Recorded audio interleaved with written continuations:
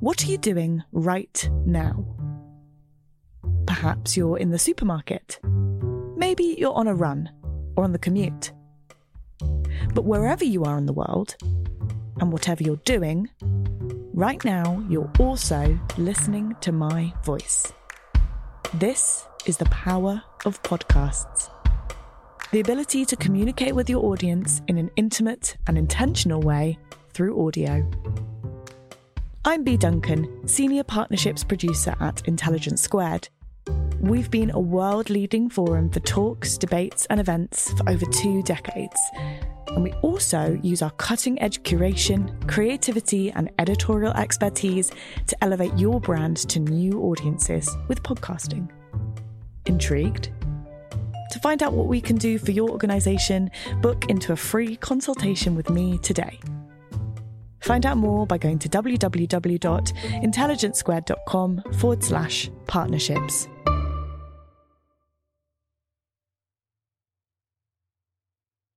Hi everyone, it's Connor Boyle here, and before we go to today's episode, I have an important announcement to make. As you know, Intelligence Squared is about letting you engage with the world's most brilliant minds to challenge your thinking on the biggest conversations of our time. Whether it's through our podcast, debates or live streams, we believe that by presenting in a civil and respectful way both sides of the argument, we can expand people's perspectives. This is the only way to combat all that polarisation we're increasingly seeing in our world. To quote J.S. Mill, he who knows only his own side of the case knows little of that. If you believe in this mission, we think you should support us through Intelligence Squared Premium. Your support will directly help us to make even more amazing podcasts, debates and live streams, stage more great live events, take Intelligence Squared to fresh audiences to hear their perspectives, so that we continue the work of expanding horizons and escaping echo chambers, and your support will get you even closer to the world's most brilliant minds. By signing up, you'll get ad-free listening, because I know some of you would prefer not to listen to those. 1 early episode per week, 2 bonus episodes per month, like our sit-down with Daniel Kahneman. I think we should be talking about how to make democracy work better than it does. The reason that I'm raising that question is that I can't think of a good answer. But I wish, perhaps, if Intelligence Squared arranged a debate, maybe there would be one. I would actually refuse the booking because I would say I'm a pessimist and I have no idea how to solve the problem. But perhaps there is an idea. And there are optimists around, so they should be heard. And if you sign up through Supercast, you'll also get a 25% discount on Intelligence Squared Plus, our exciting new streaming service where you can watch along or even join the conversation to ask your questions, a 15% discount and priority access to live events so that you won't miss out on tickets for those, and our new premium monthly newsletter, which includes event write-ups, commentary from other subscribers, and a curated list of the most impactful articles our team has been excited by in the past month. This is now available on all podcast platforms, including Spotify. And as a special thank you, you'll receive a 20% lifetime discount off the regular £4.99 a month or £49.99 a year if you sign up before August 31st. It takes less than 30 seconds to sign up, so go to iq2premium.supercast.com or see the link in the description. Thanks again for all your support. Now, on to today's show. Welcome to Intelligence Squared. We're dipping into the archive today for a conversation from 2020 with journalist, novelist and war reporter Scott Anderson. He joined us to talk about his book, The Quiet Americans, which focuses on spycraft, the Cold War and the West's relationship with Russia. Of course, it's a discussion we can all learn a bit more from today. Host for this interview was Hugo Lindgren, the writer, producer and former editor of the New York Times Magazine. Here's Hugo with more. So Scott, I'm not gonna embarrass you, but I'm gonna tell the audience a little bit about you if they haven't bought your book yet, which they obviously should do immediately. Scott is a veteran foreign correspondent and a war reporter. He's worked for many places, including the New York Times Magazine, where we knew each other a little bit a few years ago. His last book was Lawrence in Arabia, about T.E. Lawrence, the infamous British intelligence officer. And Scott, why don't we just start with a super basic question, kind of bring everybody up to speed, including some who might not be familiar with the book yet. It's about the underpinnings of the United States sort of modern intelligence apparatus starting in and around World War II. Could you give us a quick overview of the ground you cover in the book? Yeah, I focus in on essentially a 12-year period from 1944, towards the end of the World War II, through to the Hungarian Revolution in 1956. And I chose this period because in 1944, FDR was still president, and he was talking about what was going to be the end of World War II meant the end of the European colonial empires, the British and the French. They were causing so much disenchantment and rebellion throughout the developing world. And that also the United States was going to be this kind of beacon of democracy. It was going to export democracy around the world. And he had this idea of the United Nations was going to be this transnational problem-solving agency. Fast forward to 12 years later, and by 1956, the United States is now actually bankrolling the British and French empires around the world, and they're fighting insurgencies against communism in Asia and in Europe, Africa.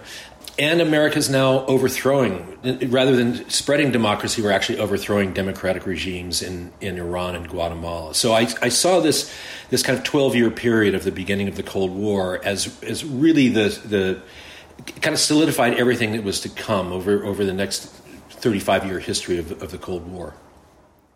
Now, I want to ask a really basic question: is why does FDR's vision not outlive him? I mean, it sounds, very consistent with where the country was coming out of World War II. This, sort of heroic war, at least from the perspective of the United States, liberating Europe from fascism. What's the reason? Where's the switch? I think in a nutshell, it was that the American people in general, but especially Truman, when he comes in April of 1945, the war was over. World War II was over. The Americans were demobilizing at the rate of 15,000 soldiers a day, just coming home, whereas the Soviets, they kind of saw World War II as round one, and now round two is the West. And so very quickly, the Soviets they had conquered or liberated Eastern Europe, depending on one's perspective. They very quickly solidified those countries as part of the Soviet bloc. And so there's this very critical kind of 2-year period where, to my mind, Truman and American foreign policy in general was kind of asleep at the wheel. The focus was domestic, and they really weren't paying attention to what was happening around the world, and the kind of solidification of communist governments throughout, especially in Eastern Europe. So do you throw a lot of that on Truman? I mean, your portrait of him is not very generous. Is that a big piece of it? His general sort of lack of qualifications for the job, his lack of worldliness, is that a big piece of it? To my mind, yes. I think that if you look at sort of turning points of American history, one particularly tragic crossroads was Roosevelt dying when he did. It's one of the great what ifs. What if in the post-war era Roosevelt had been there? Would he have been able to deal with Stalin in a way that Truman just did not? I really feel that Truman was kind of a deer in headlights. And partly this is Roosevelt's fault too, because Truman was kept completely in the dark.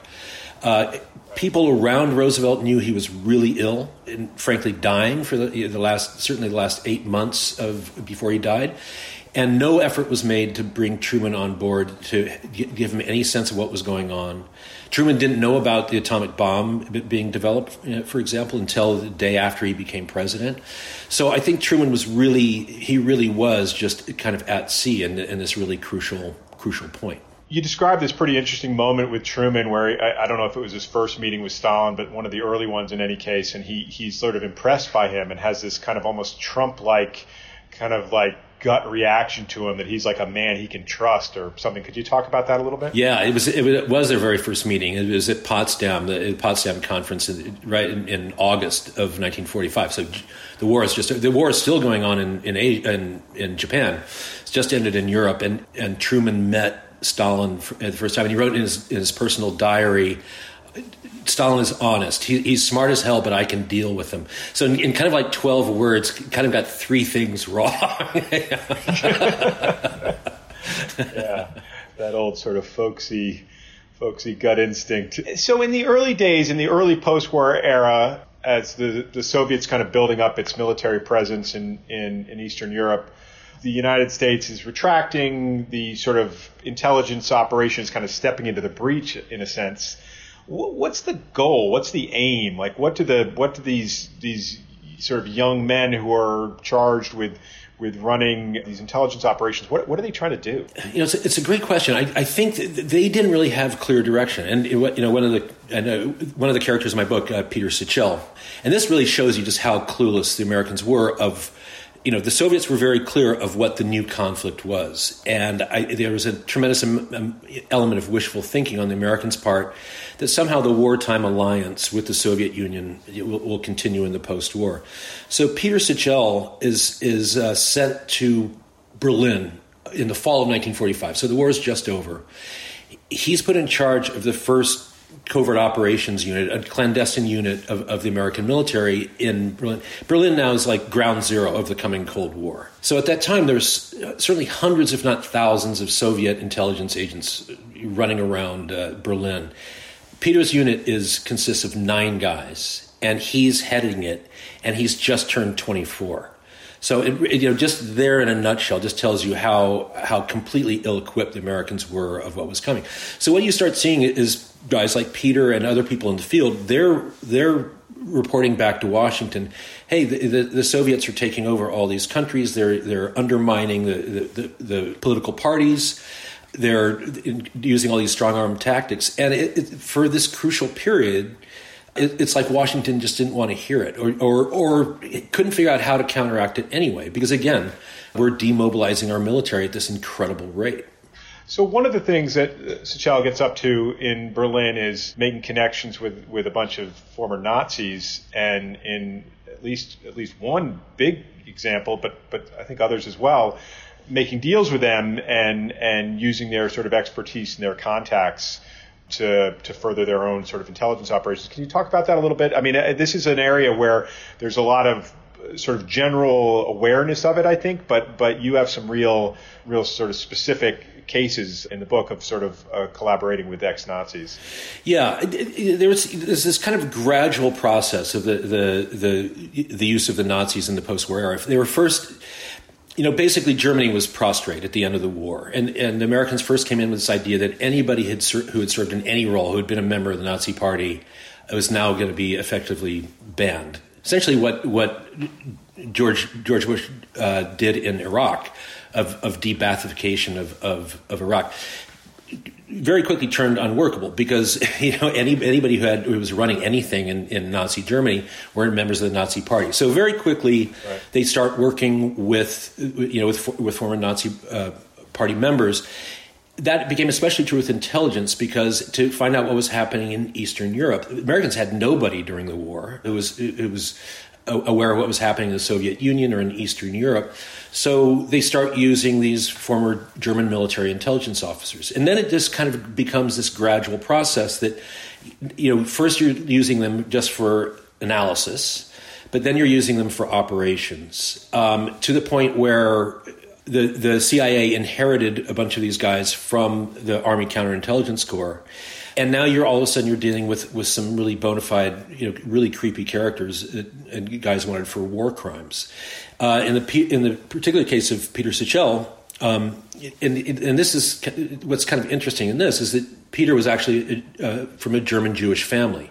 His family had fled in the mid-1930s when Hitler came to power. They got to the States, and so because Sichel was obviously a fluent German speaker, it was one of the reasons he was being put into Berlin. So here is one thing Peter told me. He's still alive, and I did a series of interviews with him. He said, whenever I would try to recruit a German, they always wanted to have, quote, the conversation with me. And that conversation being, I was always against Hitler. I hid Jews in my basement. And Peter said, as soon as they would start in, I would say, stop. I don't want to hear it. What you did during the war is between you and your conscience. From now on, I just want you to be on our side and be a good German.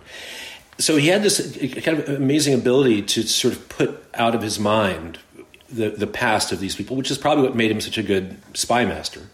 But it also set him on this path where, in one particularly notorious Nazi war criminal, he basically helped come up with this false identity to help him get out of Germany into the United States. And this man, his name was Otto von Bolschwing, ended up 40 years later being investigated by the Office of Special Investigations of the Justice Department for Nazi war crimes. 40 years later after living in the United States. That's right. He was in the States for about 40 years. Stripped of his citizenship, he was about to be deported when he died of brain cancer. But really, this guy was really a nasty piece of work. And I had this interview with Peter where I was talking about the use of Nazis, and I kind of reached up to the point where I wanted to ask him specifically about this Otto von Bolschwing, because I had Peter's name on documents that, kind of helping hide this guy's identity from Nazi war crime hunters. And I just kind of couldn't bring myself to kind of pin him to it. Here's a 97-year-old man. Very easy for us, or for me, 70 years later, to kind of stand in judgment of what these guys, the situation that they were in. And there was this moment where Peter absolutely knew where I was going, and he just said, back then I did things that I wouldn't do now. I believed in things that I don't believe now. And then he said, "That's it." And I was just like, so you let it go there. You didn't press him any further than that. I just, it's one of my failings as a journalist. I mean, we're trained to that's the niche. You drive your stiletto in and you see what happens. But I guess my sense of just being a decent person that kind of won out. I mean, here's a 97-year-old man who obviously has lived with this in some form on his conscience all these years, and he has created a narrative for himself to kind of explain it. And it's like, who am I to kind of come along? And in a sense, there's not a mystery about it. You had the documents, you knew what he did. Yeah. So there wasn't a piece of information that was missing. No. No.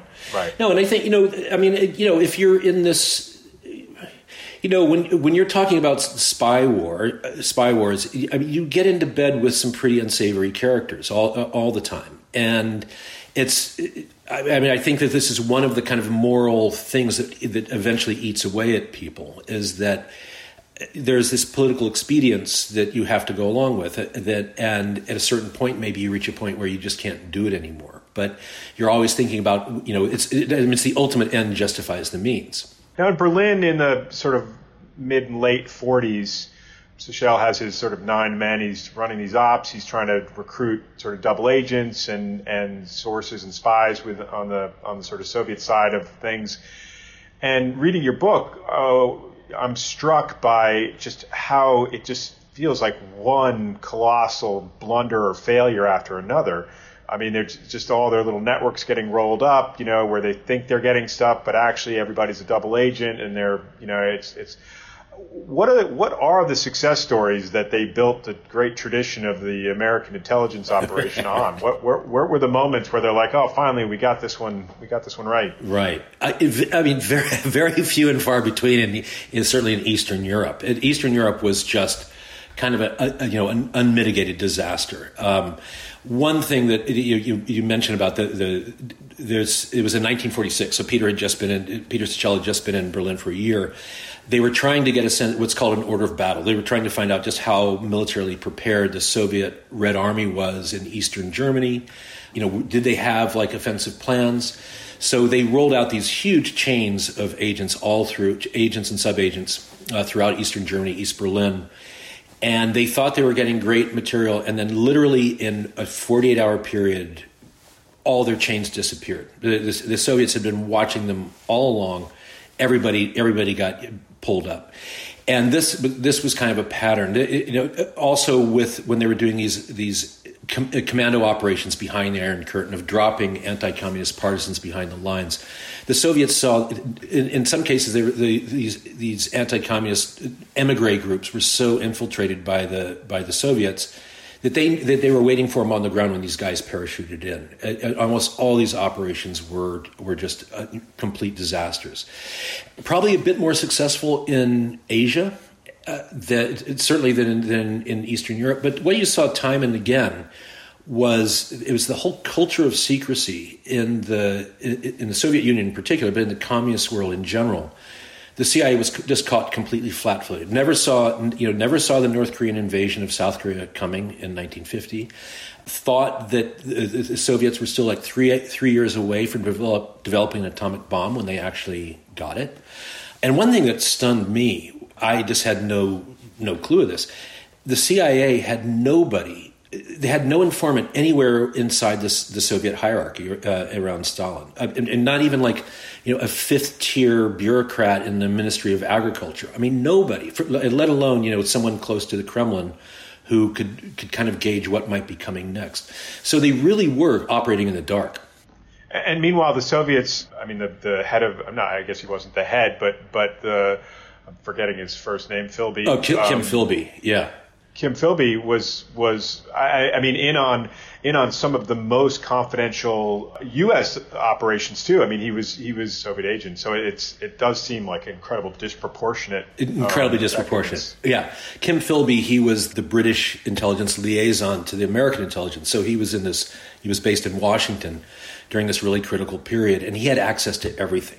He had the minutes of the top secret conversations going on between the American and British heads of state, knew all about the nuclear programs that were being developed. The interesting thing with Philby is when all these operations, once he got unmasked finally in the early 1950s, he kind of became the dumping ground for these anti-communist commando operations that had been going all through Eastern Europe that had all been disasters. When Philby was unmasked, all these failures kind of got dumped on him. Right, it's all his fault. Right. When in actual fact, or certainly the probability is that he was so high up, the Soviets were not using him for these to report on these commando operations going. They had those already wrapped up. I mean, they used him for this very high end stuff, between Truman and the British Prime Minister. It seems almost crazy to ask the question this way, but what would have been different if, like, the United States had done almost nothing? I mean, it does seem that it's like a net negative, their influence on the sort of course of events. And if in addition to sort of pulling back militarily, we just like pulled, or not developed our intelligence apparatus the way we did, what would have been different? It's a great question. I'll answer in two ways. One, what you do see in the early post-war period is, for instance, like in Italy in 1948, they were having elections. It looked like actually the Communist Party of Italy might win and then might take Italy into the Soviet orbit. The CIA launched this massive sort of subterranean funding of the Social Democrats and Christian Democrats and managed to kind of defeat the communists at the ballot box. Similarly, there, probably in the Communist Party at one time in France was really powerful. So there may have been this kind of defensive capability that they had, during the containment policy that may have had, from our vantage point, a positive influence in Western Europe. But by and large, not much. The other great irony with the CIA of all these different, there was this whole gamut of programs the CIA was running from the 1940s through the 1960s. Everything from, kind of hard power of overthrowing governments, but also this soft power of Radio Free Europe, Voice of America, these cultural programs that they were operating all through Western Europe in the 40s and 50s. The Overseas Library Program, which was a CIA operation funneled through the State Department. It was literally just setting up these massive libraries, all through Western Europe where people could come in off the street and check out books and stuff. Those were probably the most effective. I mean, this is a great irony. It's kind of libraries were more effective than bombs in this idea of spreading, kind of American cultural and cultural going to political influence around the world.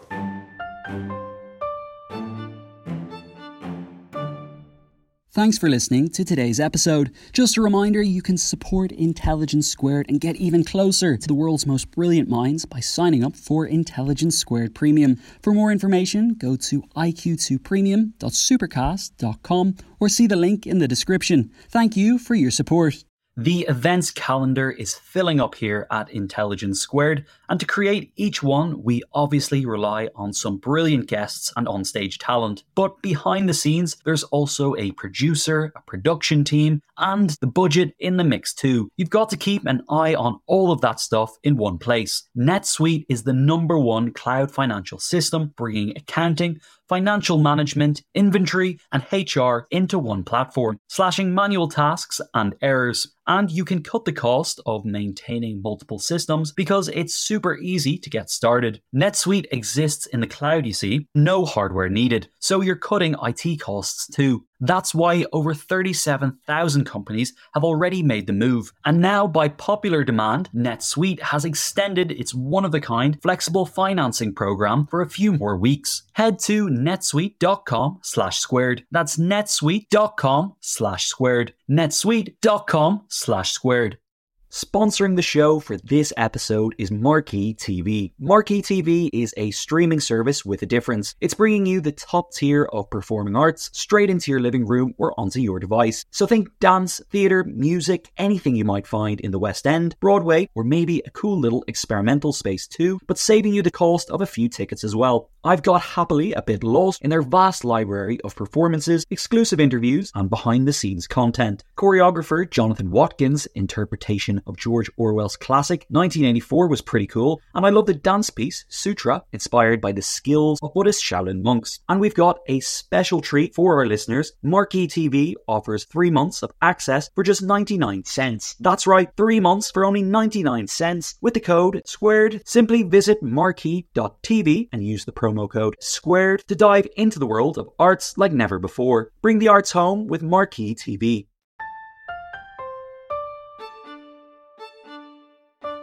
And certainly more effective than Spies too. I mean, not just the bombs, but the. What's the biggest in the course of your reporting? What did you learn that was sort of about the nature of intelligence and U.S. intelligence in particular that changed your mind? Like, were there any sort of preconceptions you had or basic understandings that were proven wrong or at least substantially different by the stories you unearthed? Probably the biggest takeaway I came away with was I had no idea just this almost daily onslaught of events from the end of World War II, certainly through the rest of the 1940s. Virtually, I mean, not every day, but every third day, to be honest, some kind of cataclysmic thing was happening around the world. And I think America just didn't know how to kind of respond. They were really overwhelmed by events. You remember America was still a very isolationist country, even through World War II. So if something's happening in West Africa, there's very few people even in the State Department who can find that country on a map. So there was this thing of being just overwhelmed by events. And I think also, as I mentioned earlier, I was stunned at the lack of awareness of what they had, the knowledge they had of what was happening inside the Soviet Union. I can now understand better why these guys, couldn't sleep at night of wondering what was coming next, because on the other side of that Iron Curtain, at least until 1953, you have a guy like Stalin, who's essentially a paranoid sociopath, and you don't know what he's capable of doing next or even what he's thinking of doing next. So I think I have a new appreciation for just how in the dark and what a scary time this must have been for people. Now, you present in the sort of early days of Khrushchev's reign, I guess is the right word. There's sort of a critical moment in Hungary where the Soviets clamped down hard on the sort of the sort of nascent rebellion there, and there's kind of an opportunity for the American government to respond and to respond with strength, and then they don't. Can you talk about that a little bit and why that's such a big moment? Is that 1955? 56. Yeah, 56. 56. Yeah. Okay. So just to back up a little bit on that, where the subtitle comes from, a tragedy in 3 acts. The third act of this tragedy being when the Eisenhower administration comes in, and John Foster Dulles is the Secretary of State, and he's this ultra right-wing, hardcore ideologue who has this notion that any sign of rapprochement coming from Moscow is a sign. It's either a sign of their duplicity or a sign of their weakness, or both at the same time. So whatever Khrushchev does, if it's an aggressive act, if it's an olive branch he's offering, you resist it, you fight back. So, and this is also the period, of course, when the Americans overthrow the democratic government in Iran, then in Guatemala. These were both the early years of Eisenhower. Meanwhile, the Eisenhower administration is just continuing with this propaganda of they're going to roll back communism. They're going to liberate the so-called captive nations of Eastern Europe, and this constant drumbeat of liberation. So then, what happens in Hungary in October of 1956 is there actually is a spontaneous anti-communist uprising. Again, CIA never saw it coming. It certainly did not have a hand in provoking it, and it just blows up literally overnight. And it reaches a point where, after about 7 days into the revolution, where Khrushchev and the Politburo decide, we have to pull out. We the only way to put this down is by force, and we can't do that. So on this critical meeting of the Politburo, October 31st, 1956, Khrushchev says, we're pulling out. He has a very sleepless night. He gets up the next morning and thinks, you know what? We don't have to give up Hungary, because if the Americans were going to do something, they would have done it by now. The Americans aren't going to come in to help them. So the very next day, Khrushchev ordered the tanks to turn around and go back into Budapest, the capital, and the revolution was crushed.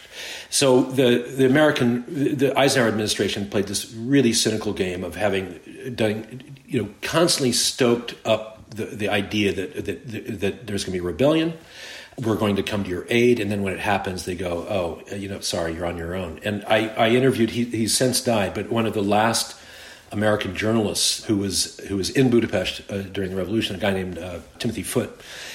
He describes this awful moment. It was the last day of the revolution where the Soviet tanks have come back in, and they've pushed the rebels or the freedom fighters into this tiny pocket in downtown Budapest.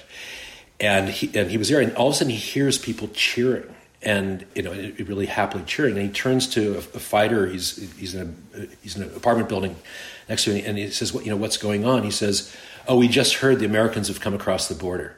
The Americans are on their way to help us. And of course it wasn't true. And so, within a few hours, all those people were either killed or captured. So how close do you think the Americans were to actually putting troops on the ground or staying in airplanes? I mean, was it touch and go, or was it just never really on the table? No, you see, the other thing, when Eisenhower came in, he initiated this, and this is kind of a central core idea to the book, is that when Eisenhower came in, he established this thing called the New Look Doctrine. And the New Look Doctrine was basically that the United States reserved the right to massively retaliate if they felt its vital foreign policy interests were at stake. So basically, that was a euphemism for a nuclear first strike. That America now reserved the right. It had never been stated before, but we reserve the right to do a nuclear first strike. So of course, the Soviets immediately came out and said the same thing on their own side. Right. What nobody kind of put together. It's astonishing. I just found no documentation of people looking at the New Look Doctrine that anyone kind of put this together. It did two things simultaneously. Number one, it locked into place the Iron Curtain in Eastern Europe. The Soviets now could never, invade Germany because that was vital to our national security interests. So it would invite a nuclear first strike. Likewise, the Americans couldn't go into Hungary because that was in the Soviets, strategic sphere. So, and then the other thing that New Look did was that having solidified into place East Europe, it opened up the entire rest of the world as the playground because now you could create mischief in all these other countries that were not of vital strategic interest to either superpower. So it had the effect simultaneously of locking Europe into place and opening up the whole rest of the world to the Cold War. So this brings us to Vietnam and to... That's right. That's right. And so I think, what happened when Hungary blew up is Eisenhower and John Foster Dulles and his closest advisors sat there and thought, oh, wait a minute. We've done everything possible to promote exactly this thing to happen. But if we do anything about it now, we're going to be flirting with a nuclear war. So they just wash their heads. At one point, you described the CIA as the ultimate fall guy. Can you explain what you mean by that? Yeah, you asked me earlier if it was anything that kind of surprised me. I'd say one thing that really did surprise me is that, not just in the time period I'm looking at, this 12-year period, but kind of going through the CIA's history, up to the present day. There's this idea of the agency being this kind of rogue operation at different key moments in its history, that it operates on its own. And this is an idea that our current president is actively promoting. But in fact, the agency always operated with at least the tacit approval, if not the instigation of the American president. So if you look at certainly any major operation throughout the agency's history, it was all done at the behest of the sitting American president. But within the CIA's doctrine is this doctrine of plausible deniability. So one of their whole reasons for being is to take the blame. So if Bay of Pigs, for example, blows up and it's a big fiasco, well, it's the CIA's fiasco. It's not John F. Kennedy's fiasco. And this has been, WMDs in Iraq in 2003. The Bush administration did everything possible to push the agency to find the existence of WMDs. In fact, within the agency, it was a huge debate going on whether they actually existed or not. Of course, they weren't there. Didn't exist, but who takes the fall for it? It's the agency let us down. That is the agency's role is to take blame. One of the things that struck me about your four characters is that sort of each of them comes across, as sort of a decent person, not a villain, not a fool, not a sort of power hungry madman, and yet their legacy is sort of astonishingly. I guess it's just depressing. These very talented, very, in most cases, very well educated.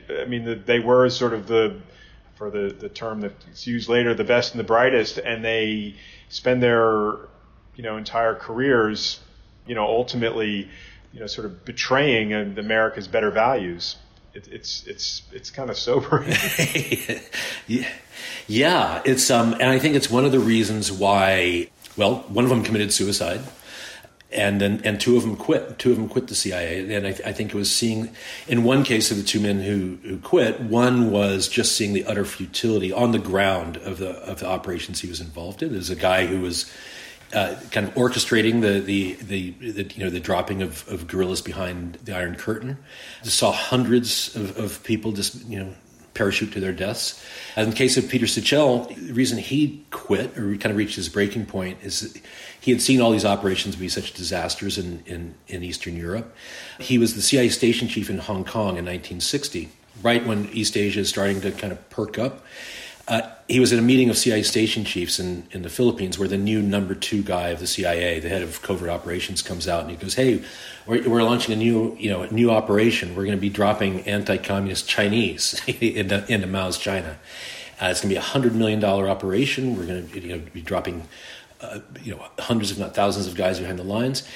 And during a break in this conference, Peter took the number 2 guy aside and said, "We'd save so much time and money if we just killed them ourselves." He said, "This is going to be a disaster just like it was in Eastern Europe."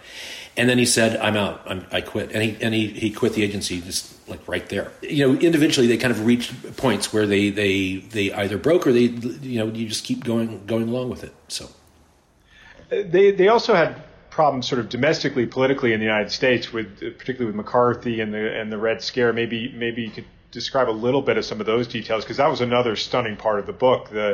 These guys are out there in the field, sort of overmatched and undermanned, and right. and then meanwhile they're being called traitors back at home by McCarthy, by some of the other by some of his allies. Tell us a little bit about that. Yeah, this was a huge influence on all four of them. All four of these men, and this is very true of the early CIA. I write about only one of them was really kind of in an Ivy League, but it tended to draw very heavily from the Ivy League. Most early CIA officers were politically liberal, certainly very socially liberal, and certainly all four of them I write about, and throughout the CIA of other people I saw things they had written from the time.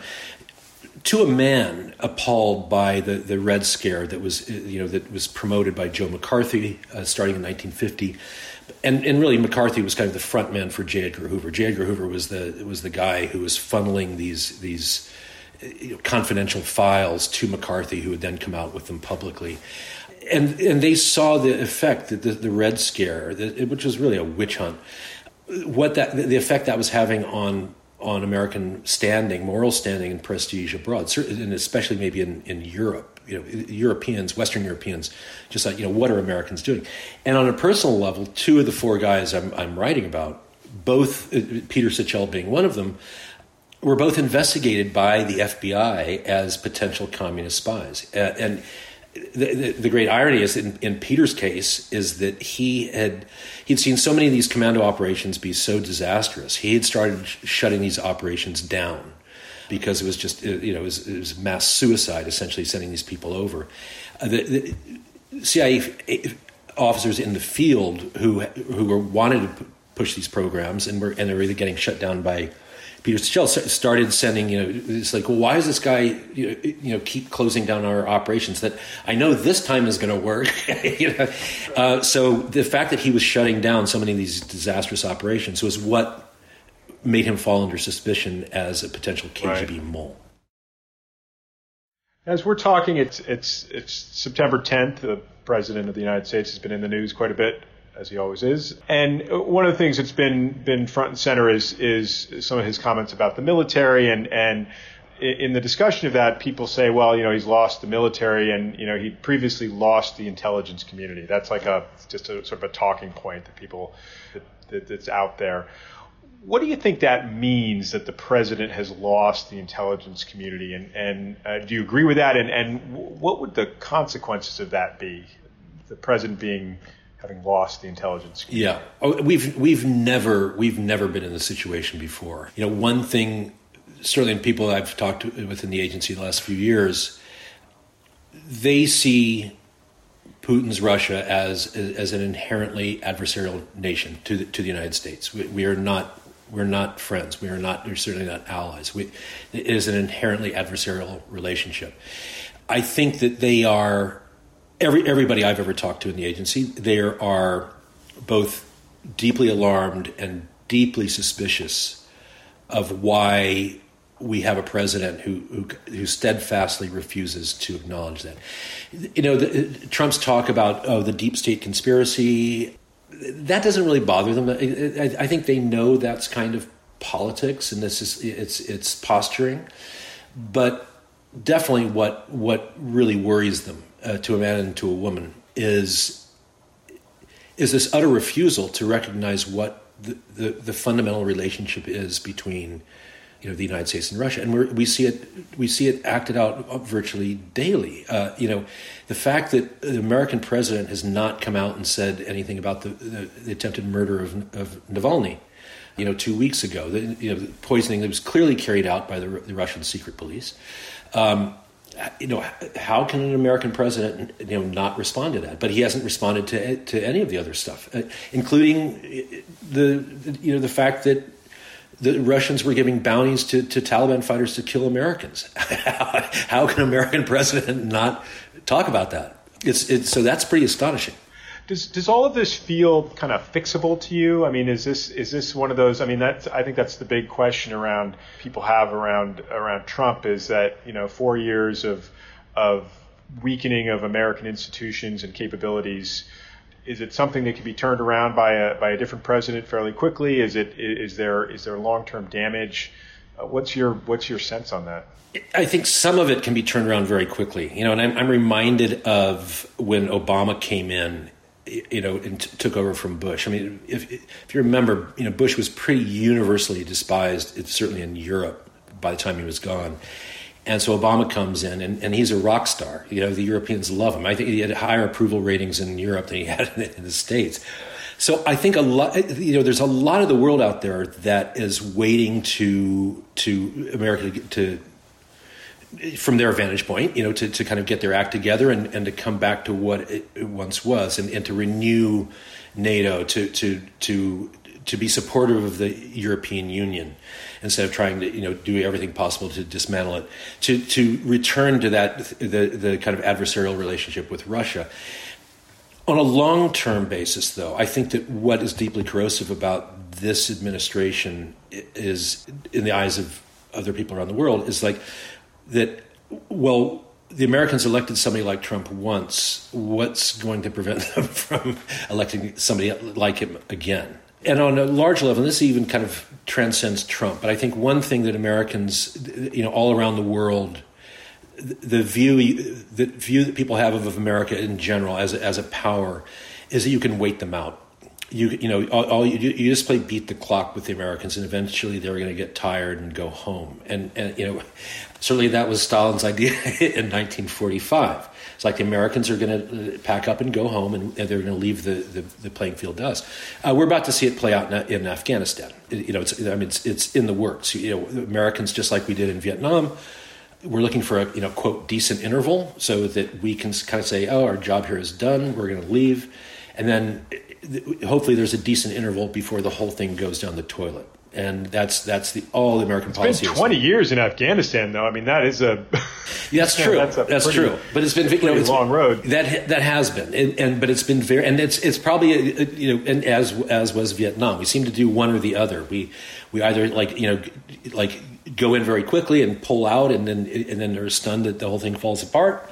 Or we stay in forever and can't figure out how to get out. But certainly the so-called American solution in Afghanistan is going to look almost exactly like the solution in Vietnam. Since you do know a lot about Afghanistan, I guess I'm confused. I understand. I feel fairly well why Obama doesn't close Gitmo. Like I don't agree with it, but I understand it. I'm not sure I do understand why Trump doesn't have the troops out of Afghanistan. I think he doesn't want the embarrassment on his watch of watching the Taliban take over. The awful thing of Afghanistan is after all the deaths, all the destruction, we're going to end up right back where we were almost 20 years ago. Once the Americans pull out altogether, I give it a matter of months before the Taliban takes over, and then you potentially have another so-called rogue state in the middle of Central Asia that because when we leave, we're going to leave completely, and we're not going to have eyes and ears on the ground. And so the idea of another Al Qaeda or ISIS coming along and using Afghanistan as a base, it's a distinct possibility. So from reading your book, I would say that the influence of the CIA on world events generally is hugely overrated. I would say that's a conclusion of your book. Correct me if I'm wrong. What do you think about the CIA is underrated? Like, what are their capabilities or their aims or things that we may not appreciate enough or know enough about? It's a really good question. Kennedy had said, the thing about intelligence agencies is that their failures are very public and their successes are unknown. And I think that that's largely true with the CIA. Is if something is successful, you just never really hear about it. So I think that they've probably been fairly effective in certain places in Asia, certainly in Africa. But I'm kind of hard pressed to say to point to something on a major level. Well, again, this goes way back. Presumably they've had a success, before this. But I mentioned the Italian elections in 1948. That it was this very comprehensive program designed to neutralize the legal Communist Party. America had a doctrine: we don't interfere in the elections of other democracies. That went by the wayside in 48, as it has in other countries since. And I was thinking, the countries I grew up in, Taiwan and South Korea, which had a huge both American military and American intelligence involvement, certainly throughout the 60s and 70s. kind of success stories, but is it a success they're both functioning democracies now, but is that something, I've never had the sense that was something that the CIA or the American government actively pushed those countries to do. I mean, it came about, I think, much more organically. So long way around to your question. I think the answer is you often just don't know where they've been successful. So we're back to where we started from, in a sense. Maybe the influence on world events is not overrated. Exactly. Right. So I want to close by asking for a recommendation. First of all, I want to make sure I give a recommendation in terms of your book, because I think what's really truly wonderful about it is it's very much engaged in the nitty gritty and the history of the United States in the mid-century, but it's also just a really sort of excellent kind of adventure story with a lot of different characters and a lot of really cool areas of the world, and it's just an exciting reading experience. So I want to make sure people know that too. This is not Scott does not press your nose up against all these depressing facts and force you to acknowledge them. It's really a really pleasurable reading experience. But I want to ask you for a recommendation. I guess personally, what I would most want to know is there a great spy novel that you love? And I'm going to ask you not to pick one of the obvious ones. I might even have to take John le Carré off the table. But is there a work of fiction or nonfiction that you think gets aspects of this world right, or that you just think is something people should read? One of my all-time favorite books, I suppose it's a spy book, is Our Man in Havana by Graham Greene. It's just, of course, Graham Greene was an intelligence officer, but it really gets to. It's just a wonderful book. It's funny, but funny in a very acerbic, dark way. And not to give anything away about it, but basically a guy starts cooking information that he's sending back to London to basically raise money, and he kind of the more information he sends, the more it becomes this kind of vital national security concern of what's happening in Havana, and it does get to something about the absurdity of that whole the spy world and how information can be manufactured. But from a more realistic standpoint, even though you took him off the table, I have to say Le Carré. Le Carré really does, again, another former intelligence officer, but the sadness, and the solitude of being a spy, being a double agent, having a secret life, and as alienating as that is, it sounds very cool when you're on the outside. But it creates a distance between you and everyone around you, including your own family.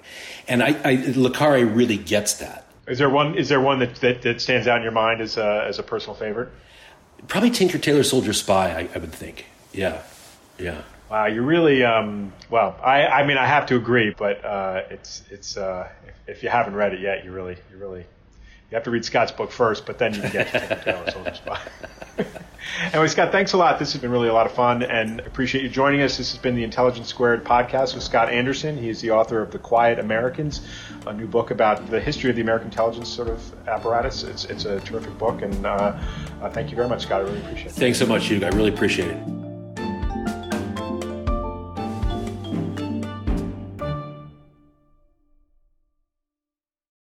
What are you doing right now? Perhaps you're in the supermarket. Maybe you're on a run or on the commute. But wherever you are in the world, and whatever you're doing, right now you're also listening to my voice. This is the power of podcasts. The ability to communicate with your audience in an intimate and intentional way through audio. I'm Bea Duncan, Senior Partnerships Producer at Intelligence Squared. We've been a world-leading forum for talks, debates and events for over 2 decades. And we also use our cutting-edge curation, creativity and editorial expertise to elevate your brand to new audiences with podcasting. Intrigued? To find out what we can do for your organisation, book into a free consultation with me today. Find out more by going to www.intelligencesquared.com/partnerships.